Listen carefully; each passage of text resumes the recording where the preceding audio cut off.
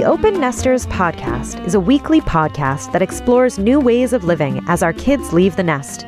Now in Season 3, the podcast topics go deeper and wider in interviews with individuals, couples, and experts in areas ranging from relationships and families to adventure, spirituality, and sexuality. This week, we're talking to Kim DeYoung, who's an expert on choices and has written a book about it, and she's a mom of and an open nester, and she has so much advice for the stage of life that we date, that we find new careers, that we become courageous, that you will love this. Let's hear it from Kim DeYoung. Welcome to the Open Nesters Podcast, Kim DeYoung. How are you today? I am good. So good to be with you. Yeah. I'm looking forward to this as well, because I think your book of choice, the book of choice, and your work in this realm, and then being in this stage of an open nester and knowing how your vitality makes these choices is really interesting. So give us a little bio of, like, who you are, married, kids, kind of just your general personal and a little bit about your professional, so we could start having a discussion about this topic. Yeah. I am a newly married for the second time to a wonderful man. I was divorced about 12 years ago, and I have 3 children, all in their early 20s.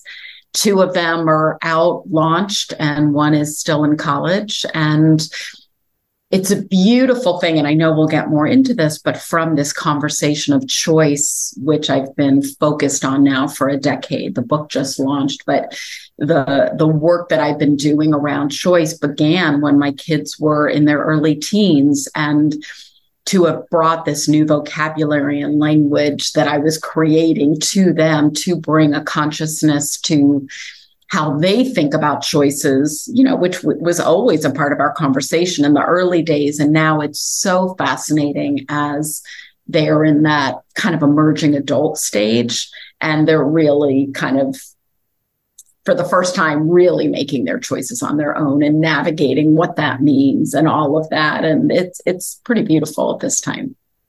So sweet. So even on a personal level, I know a lot of women are our listeners, and many of them are single. I mean, how did you come into, after this divorce, finding the right time for you to look into finding a partner, and how did that occur? And yeah, how do you attract that? Very intentionally, truthfully. I loved dating after I was divorced. I really do. I love men. I loved meeting them. I could spend 2 hours with anybody. Whether there was chemistry or not was a different question, but I really enjoyed the process and was also very comfortable with, enjoying the dating and letting it go and kind of the ebb and flow. But at a point, I'm a big believer in manifestation, and I got really clear on who I wanted to be with and how I wanted to feel and the qualities that I wanted him to have. And I got it. I just got it. And, he'll often say to me, how did we find each other? And we did find each other on Match. But why didn't we meet sooner? I said, we weren't ready sooner. Like, we had to do the work.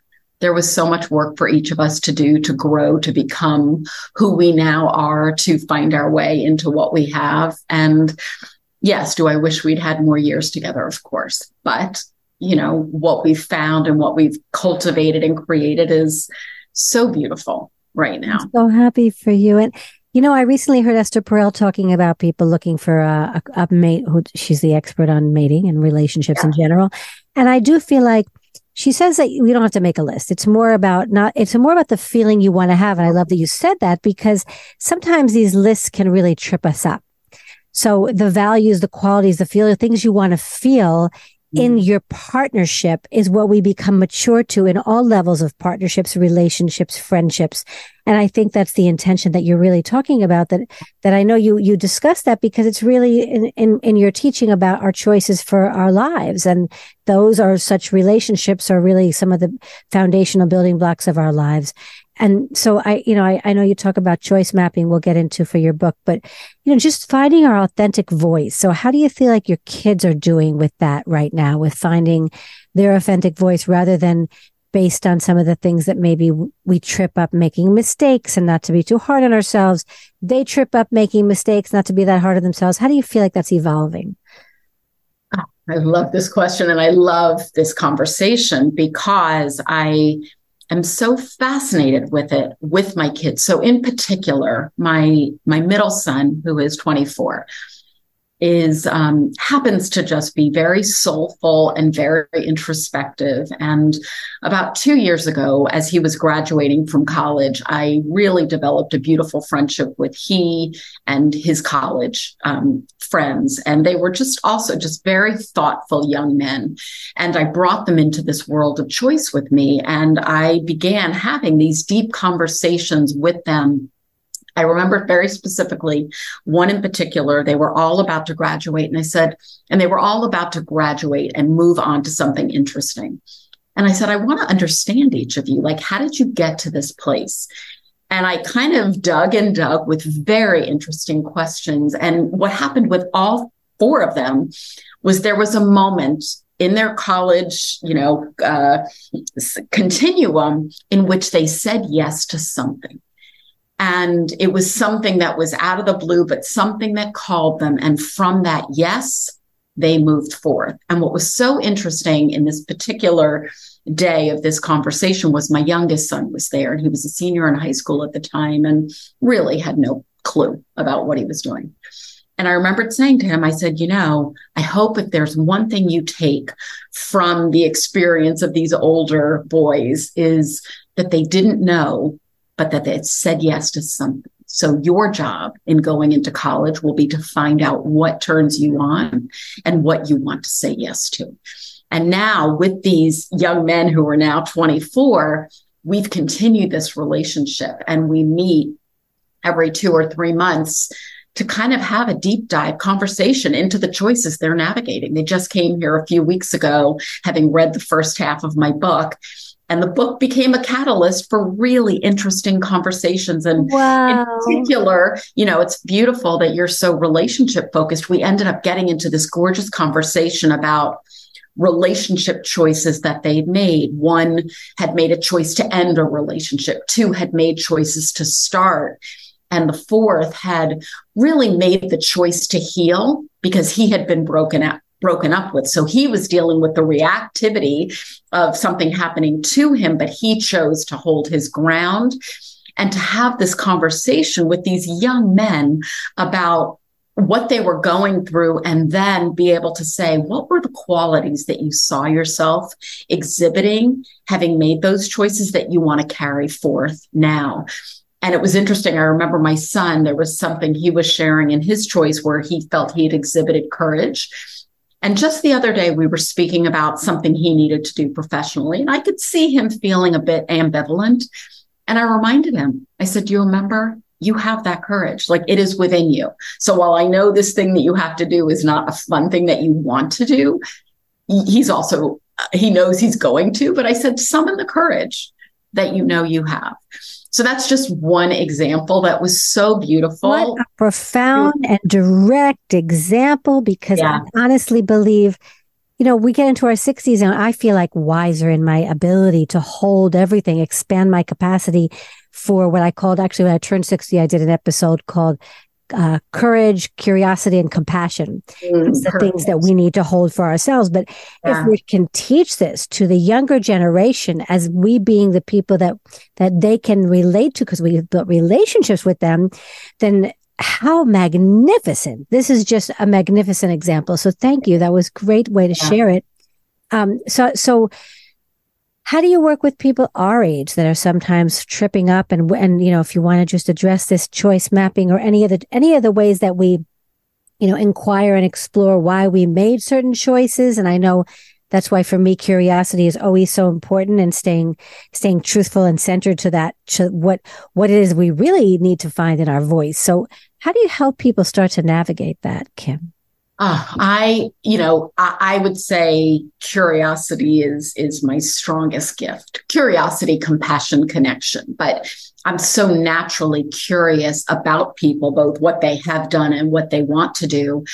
What I'm finding is happening a lot with people who are in their 50s and 60s And I love that person as much as I love the emerging adult. I mean, truthfully, I love anybody navigating a choice. But when I think specifically in kind of where we are, many people are looking for that form of reinvention. It is like, what is that act 3? What is that next thing they're choosing to step into? What are they potentially walking away from? You know, they've had a part of their life, they've had a career or something, and is that how they want to live out the balance? Like, people are not retiring as early, and they want something that has purpose and meaning. And what does that look like? And that's a huge part of the work that I do. And I love it. It's very fulfilling to be able to approach it from the perspective of choice, of like, what are you choosing to step into at this moment, while being able to look back at, you know, what is there to garner from past choices that you want to make sure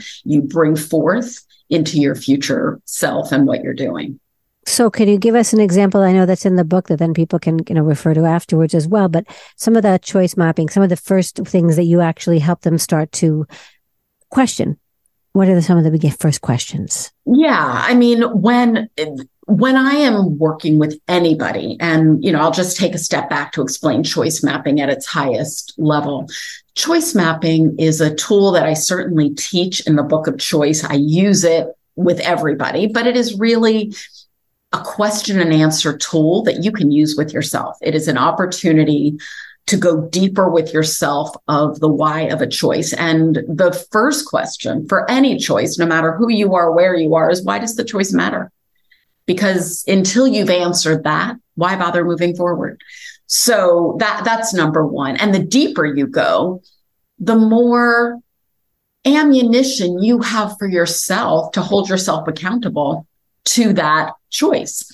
Then the two other key choices that I have people ask, and one is really what tethers you to the past. The other is what pulls you into the future, is what fears could hold you back from that choice that you want. So to ground into the fears, the limiting beliefs, the voices, the noise, what could get in your way about getting that thing that you want, versus what's exciting on the other side, like what is possible for you if you make that choice. And so there really is this tug of war of being pulled, like, from the past into the future. And if what is possible matters more than the weight and tethering of what scares you, then you're going to move forward. And then it's really a question of what are the actions you're going to take. So in some way, it's a simple process. It's a repeatable process. The power comes, one of the reasons I love mapping as a visual tool is it's a way. Let's imagine you've made a choice in particular for whatever it is, and 6 months down the road, it's not going the way you want. This is an opportunity to go back to that map and look at what you captured. Like, you said certain things matter. Do those things still matter today? You said certain things were possible. Is that true? If the map still aligns for you, then find a way to kind of reclaim yourself and move forward. If it doesn't, if things have shifted, then shift, course correct. But it becomes a beautiful benchmark from which to move forward. So it's a very, very special process. And I teach the do-it-yourself version in the book, and then people who work with me privately, it's the tool that I use to support them. I love that. I think that sailing our way to success. I mean, I used to always think that the word balance could be overused. I mean, we all want to be balanced and be centered. It's not that we don't want to. We eventually need to get there. But if we don't actually have those choices that we try and fall, sometimes feel like, wow, this is it. I'm flying, and still can fall. I think a lot of it has to do with risk. I mean, you talk about curiosity, but I would love you to talk a little bit about risk when people are fearful, and then some of the tools and actions that maybe you help guide them with. Well, I think risk equals stepping into the uncertainty. None of us know. We make a choice. There's something that matters. We want it. We take a step forward. We don't know what's happening. So in some regard, who you are as a human and the foundation upon which you're built that makes it a little easier. I mean, I remember back in the day, early 20s, I was stepping into something and I was making a choice that my father didn't agree with. And he was nervous. I had done something stable and I was moving on to a startup. And he said, what's going to happen if it doesn't work? I was like, I've still got the foundation of Kim. Like, I didn't fall apart just because this thing didn't work. And that was really enabled me to make a lot of risky choices because I really believed in the foundation of who I was. So if you are somebody who may not believe in the foundation of who you are, you've got some wobbly components. What does it take to strengthen that? What does that look like for you? Whether that's education, whether that's mindset work, whatever that may be, good therapy, to sort of get your grounding stronger. And I think, when it comes to, you speak about the failing. I mean, it's so interesting having young kids, and my kids know this. Like, I am not making their choices for them. They're coming to me. What should I do? I'll talk about it. I'll talk about the pros, the cons, all of it. But clearly it is for them to make and for them to see the ramifications and for them to have that information as they make the next choice. Like, that is what it is. And it's never an I told you so, you shouldn't have done it. It's a make the best choice you can in the moment with who you are. You learn from it and you course correct if necessary, and if you're built on a solid foundation, you can probably weather a lot.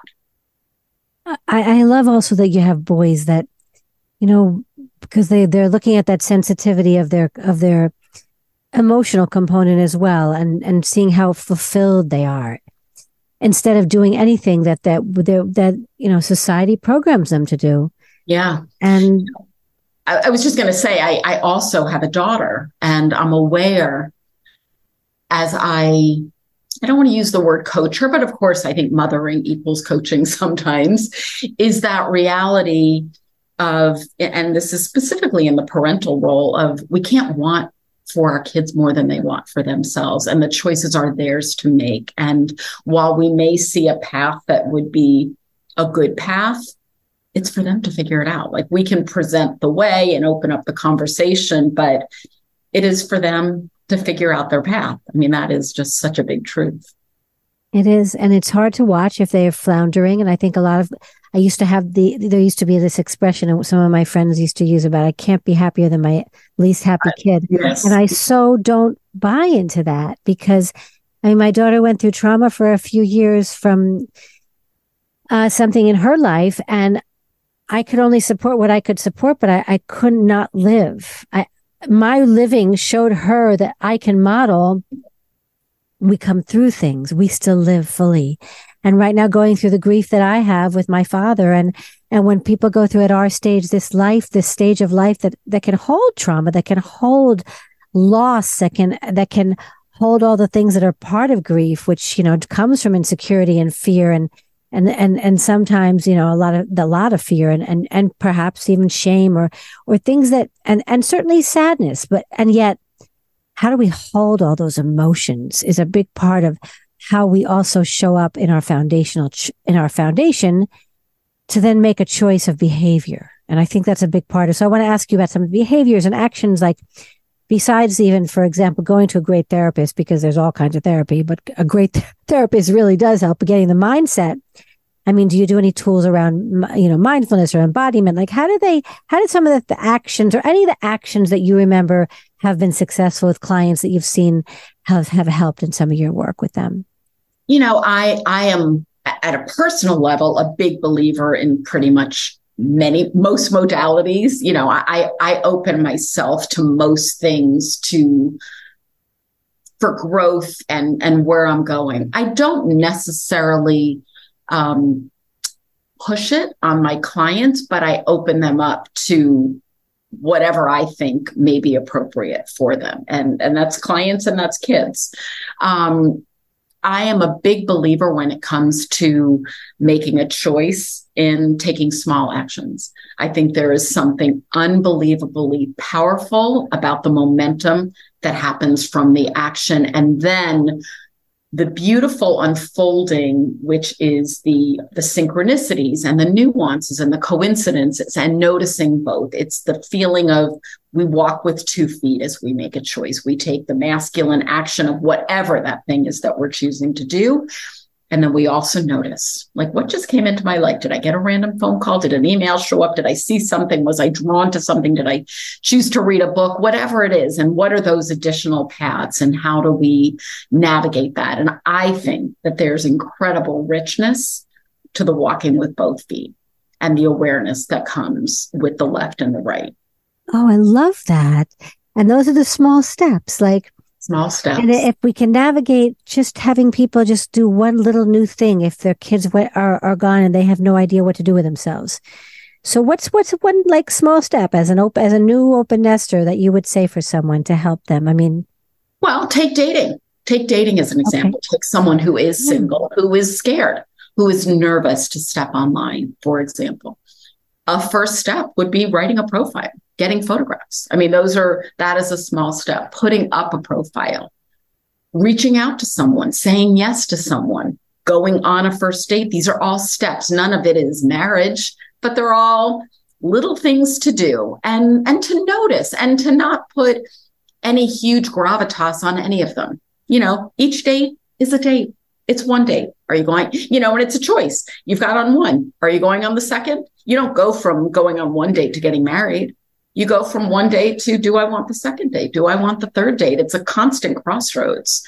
So starting there, if someone were unsettled in their business, for example, and kind of wanting something new, maybe they're not in a position to let go of the old. They need the money. They're not fully ready. How can they kind of think about a side hustle for the moment, explore something, have some conversations, invite someone to lunch that does something that interests you, and have that conversation and take in the feedback of what they share and follow up on that and see where that goes. I mean, these are all just examples of take things in, see how it feels, and then continue moving on the path. I mean, I do love the career thing because it so relates to our kids will go through so many career changes, and our being open to be able to be fluid is so we can learn from them. I mean, I feel like I've learned from my kids in terms of watching this generation and fluidity of all kinds, without being rigid. And yet I think that could trip them up sometimes when they have so many options and now they can work remotely. I mean, narrowing things down seems to me to be a really, I mean, and you've always been good with that kind of structure. So I do wonder how, like with somebody, if you with your other kids, maybe trying to find a road that they weren't as introspective as the other, how we can guide as a parent our kids into looking at their choices and knowing what feels good to them and getting into their gut and be able to even know what first step to take, or what they want. Like what you said, what matters? How do you get them to know what matters, I guess? A lot of it is inquiry I do love my kids are all open and amenable to mapping with me. And what that means in our daily life is, one of my kids may call me and say, I'm just stuck. I don't know what to do. And I'll say, do you want to spend 15 minutes and let's just map it? And what that really means is I'm just going to ask them a lot of questions. I'll say, what is it you think you want if they don't know what they want? And then from there, it's like, I almost feel like. What don't you want? And we do much. What don't you want? What don't we want? A lot of it is just it goes back to the curiosity. It's just asking the questions. I mean, when I engage with my children, I rarely assume I know what is best. I go in from the perspective of let's have conversation. I'm going to ask you questions and I'm just going to listen for your answers to what might the next intuitive question be that I ask you, with the thought that we're going to uncover something and come up with something. And I get a lot of, I don't know. Okay. So, and it can be challenging in the parent-child dynamic because, we feel attachment to that they know and, we want that. But if as a parent, you can remove yourself and take a step back and let go of the attachment of needing to get somewhere. And of course, this affects the dynamic that you have with your child. I mean, it may not be so easy to do, but this ability to be curious with somebody, especially if they feel safe in that experience, is so powerful, unbelievably powerful. I so agree. And you say attachment, but I also think, a lot of parents have had agendas, or they knew that their parents had an agenda for them, and they've had to deconstruct that agenda. So us learning to do it is a new experience for us as a parent, to be able to not have an agenda in mind for our kids and to step back. One of the discussions on a relationship I had with a mom and daughter, and the daughter actually taught the mom a lot, for the mom to say, Mom, I don't always want your opinion. Sometimes I want to just vent. So one of the things to ask always is when your child comes to you as a young adult would you like just a hearing? Do you just want me to listen, or would you like me to make suggestions or ask questions? Because it gives them the power back, because we spend so much time doing that stuff, right? I mean, it's just so respectful. I mean, it's similar in a relationship if you're with your partner to say, is now a good time to talk? I mean, it's got that same flavor of like, before I jump in and rant at you about the 4 million things on my mind, are you ready to receive what I have to hear? Similar to say to your child, I'd love to talk to you. What do you need from me? Do you want me to just listen? Or are you looking for advice? I think what you've said is so perfect. And to have that thoughtful, I think it's about being in a respectful relationship, and to do that with our kids, with our partners, with our friends, with our clients, all of it. And to believe what you said before in your intuition. And I think, some of us have been tripped up with that we don't trust our gut and our intuition. And so that could take practice with friends. Yes. It takes practice with maybe even someone new that you meet in the world, that you can witness in a new way by not getting your own preconceived notions into that discussion, by learning how to listen. That's a certain kind of training as well, a witnessing training. And so I think that helps us with our kids as we get older, which is because it's still the hardest with our kids and our partners. It's still the hardest there, because there's so much like you want the best for them, and you're mad, the most mad at them because they've triggered you in ways that nobody else could trigger you. So it's not like easy shit. You're bringing to mind an experience that happened for me. My youngest was going into 9th grade, and he was zoned for, the good high school in our town. And I had the sense he might be better off at a smaller magnet school. And I proposed the idea to him, and I really was so clear, like he had never made a meaningful choice for himself. But I said, I want you to apply to this magnet school. And I said, I am not attached to which school you go to, the big school or the magnet, but I am attached to the fact that you give your all in this interviewing experience so that they make you an offer, because I want you to have the choice. I want them to have said, we want you. So now you can reflect on, do you want them? And I recall so vividly, one of the things I said to him as he was making that choice, I said, I want you to drop down into your gut. Like, this is a 14-year-old boy. He had no idea what I was saying to him. And I said, I know this is new language. I know you don't know how to tap into your intuition, but I probably did my best to then rephrase it like, what do you feel is the best decision for you? And he ultimately chose the school he was originally zoned for, the big school. And I said to him, it's kind of amazing. Like at 14, you just made a life-defining choice. You chose the big school over that. Now, if you get into 10th grade and you want to make a new choice, you can. I said, but the rest of your friends who are going into 9th grade just kind of followed the pack. They went where they were told to go, but you chose to be there. Like, I want you to understand that. And it was his first choice of making a choice with, I feel this is best for me. And I hoped as a mother, I was giving him a baseline from which to build. Time will tell. Testimony. No, it is. And what are our choices? They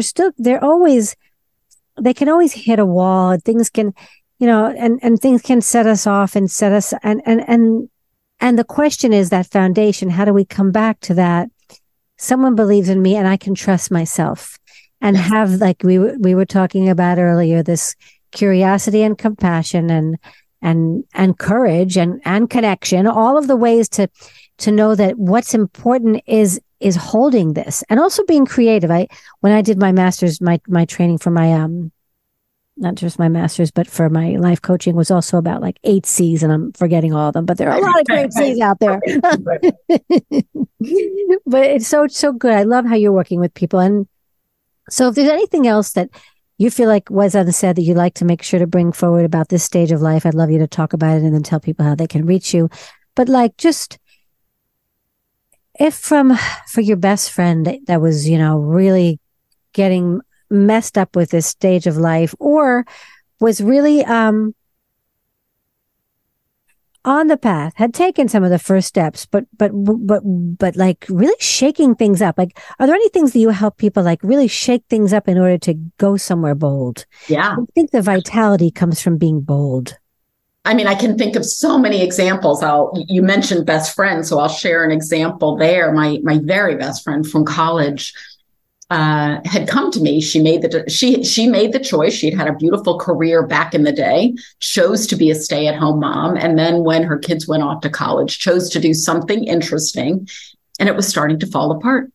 And she came to me. She's like, I want that new thing. Like, I want it. But I remember her feeling very scared. She's like, my resume is kind of strange. I have all these years off. And I said, and it was sort of this advice of like, you want to be doing something interesting, like apply for everything, get in front of as many people as you can, talk to every friend that you know who has a connection, like just put it out there. She has an incredible personality. Her resume may not equal, like it might be confusing, but if somebody meets her, they're going to get it.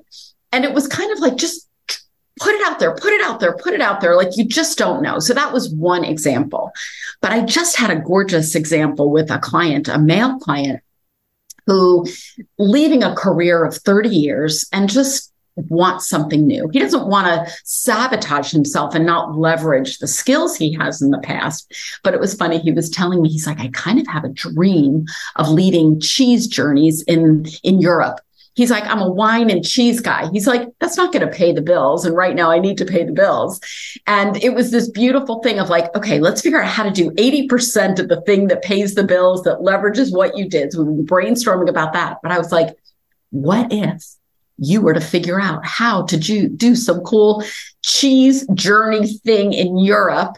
And maybe you need to go work at a cheese shop on the weekends to learn what you need, and then begin to connect with every friend that you know who has some kind of connection to Europe and high-end travel programs in some way. And his face lit up. He was so excited. And it wasn't as if that's all, but just having that thread of that thing that was exciting to him made his life feel so much richer. And how we got to that was I really said to him, I remember so vividly, he came to the call and he had that energy of, what should I do? I'm like, okay, can we put that aside for a moment? Can we talk about like what feels juicy and what is exciting?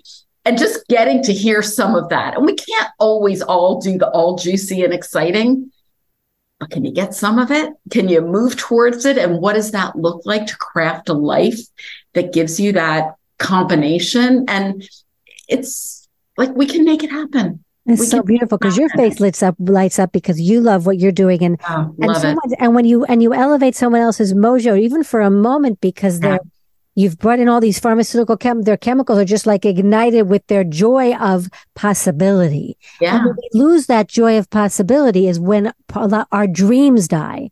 I mean, Amir and I just did an episode last week on dreams. And I do feel like small and big dreams, like how we all interpret them, and there's no right or wrong. It's just, how do we move new energy into our lives? And so you're giving people through this avenue of choice. And I really love and value and appreciate how you've expressed it so much. I want you to tell people how to reach you, and then maybe a little bit about the book, if you'd like, the full subtitle besides the book of choice. Yeah. I made the choice beginning of this year that I was just going to become more active on social media and play. And do it like I only did it if it felt fun. So to reach me, the place I'm most active and the place I'm having the most fun is on Instagram. So you can find me at Kim DeYoung on Instagram. And I love, is it DeYoung? DeYoung. Kim DeYoung. And actually the easiest thing is if you go to my site, kimdeyoung.com, I have links to everything from there. But Instagram is probably the place to learn the most about my work and just interesting conversations around choice.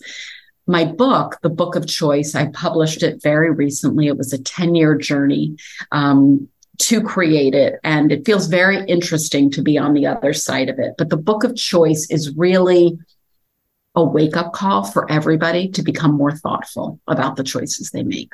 That is really it. And yes, in it, I teach a beautiful process called choice mapping.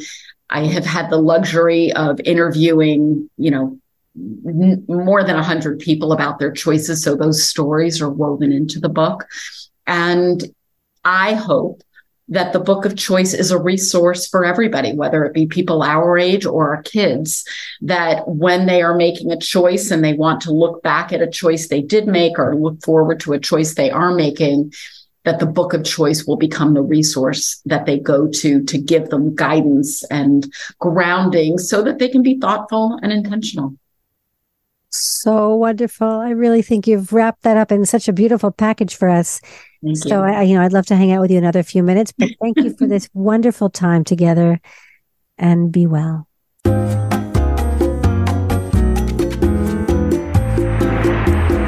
I think when a lot of people reach this stage of life and they haven't had the chance to really evaluate what they want to do, and their kids are gone or their kids are about to leave, what are they saying yes to is a big part of what Kim is trying to help us see here. Have us find the courage and the curiosity around our choices. Choices are a series of decisions, aren't they, Tessa? Yeah, it's small steps, as she talks about. So it's not always making a major choice. If you're not good at knowing what you like for yourself, then you need to date yourself first. Or if you're not good at knowing what you like to do, you need to try many things. And we've been listening to another podcast recently about this idea that and the phases of retirement. And when we're an open nester, we're not always retiring, but we are looking at our life for trying new things. Isn't that a major of trial and error? Yeah, the trial and error stage that we get to, and that is really the choices. I mean, what get to stick? What am I doing that I really like, that I like to continue and do again tomorrow and the day after, or once a week or twice a week or whatever that is? These are the choices. And Kim is also talking about having the foundations. The foundation. Do you think that when she talks about foundation, she means the confidence and the self-esteem? I do. I think that people have to have done their work, and that's why she discusses therapy or mindfulness and embodiment, so that we come from a grounded place. And if we're not knowing ourselves for our own instinct, and no one's taught us that, as she discussed, that we can help our kids learn to do. But if no one's taught us that, we have learning to do on our own. Hopefully you get to that stage of the open nesting with some choices. Many get to the open nesting stage without having to have any choices. And with more intention, because if we're choosing not to choose, to actually think about what we're going to do when our kids leave, then we're making a choice not to choose. So here is about looking at that whole point and realizing the first question was, why does the choice matter? What do I want for the rest of my life? What am I creating here? What is it all about for my next third of my life here that I'm going to choose to make meaningful to me? Some parents are afraid of that boomerang effect. They just don't want the kids to come home. They're happy that they have left, and now once they're gone, they want to have some choices. They want to make some decision. That's called the boomerang effect. Don't come back. We're happy to support you. We're happy to communicate with you. Don't be a stranger, but don't come back to the house. So the house and the nest is not really open back for you. Just go have a life, so to speak. That's what we've discussed a lot, that our choice about having an open house and an open nest is that people will come in and feel comfortable here, and yet they'll know the boundaries because we've developed enough of a relationship to say what we need and what they need. And that's the work. That's the work. So when we're very black and white about it, I think that doesn't serve anyone so well, actually. It is interesting to discover and research exactly how our choices are really becoming our decisions. But anyway, if you're listening to this podcast and you want some more, go visit our website, theopennesters.com, the double N in the middle, S at the end, theopennesters.com, and subscribe on your favorite podcast platform. And find us on social media, please, with the Open Nesters on Facebook and Instagram. And also thank you for sharing, because that's what's made us grow. And we really value your listenership and just your feedback. So if there are people that you'd like to have on the show, someone who is choosing to live a vital, wonderful life in Act 3, send us an email, tessa@theopennesters.com, or get on social media and DM me on Instagram. Till next time, this is Amir. And this is Tessa. And we'll see you on the next episode. Ciao.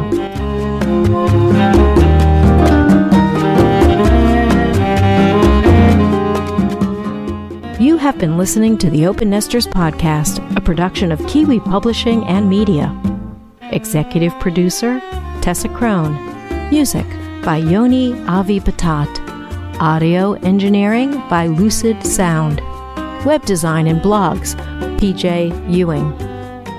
This podcast is available on all podcast platforms. To learn more about each episode and guest, please visit us at theopennesters.com. For questions or to be a guest on our podcast, email Tessa@theopennesters.com.